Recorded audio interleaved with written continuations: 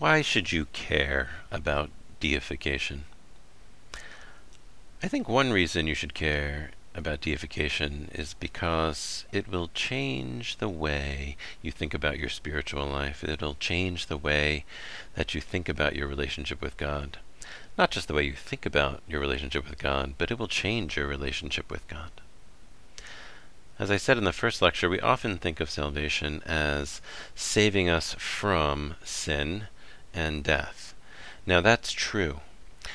But that puts the focus really on us, and on our sin, and on what we've done wrong, and on our redemption. Now that's an essential part of salvation. We're slaves to sin. We're bound to the devil. We need to be liberated, and that's essential. But that's not the whole story. Once we're liberated, what are we liberated for? And we're liberated for a transforming union with God. Deification is the process by which the Holy Spirit unites us to the Father by conforming us to Christ. This is a very beautiful Trinitarian vision of the spiritual life. As Christians, we always pray in the name of the Father, and the Son, and the Holy Spirit. Now, we often can't explain the Trinity, which is very hard to understand, but we can live into the Trinity, which is the ultimate mystery of all things. And the way we do that is by allowing the Holy Spirit into our lives, to dwell in us, and to change us. And how does the Holy Spirit change us? Well, the Holy Spirit changes us by making us more like Christ.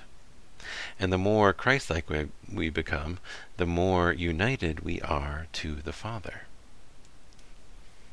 Another reason we should care about deification is that it should inspire in us both wonder and gratitude. Eye has not seen, ear has not heard what God has prepared for those who love him. Think of the Cinderella story, which is really our story as Christians. Here we are, poor people, enslaved to cruel masters who put us to hard work, which doesn't benefit us in any way. But imagine if the Cinderella story was just the story of someone coming and liberating Cinderella and saying, "Here, okay, now go off and get your own house." Well, that would be very nice. It'd be nice to be liberated from slavery. But the Cinderella story is not just liberated from this bondage to cruel masters, but liberated so that she could be the princess of the kingdom, that she could be the queen of the kingdom. And that's the Christian story, right? Is that we are slaves to the devil in terrible bondage.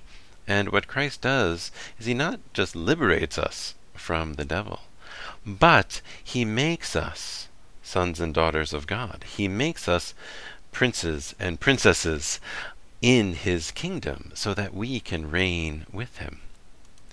And this is a remarkable transformation, not just in our status, but in our very being. And this transformation is something that should inspire us with awe and gratitude to God.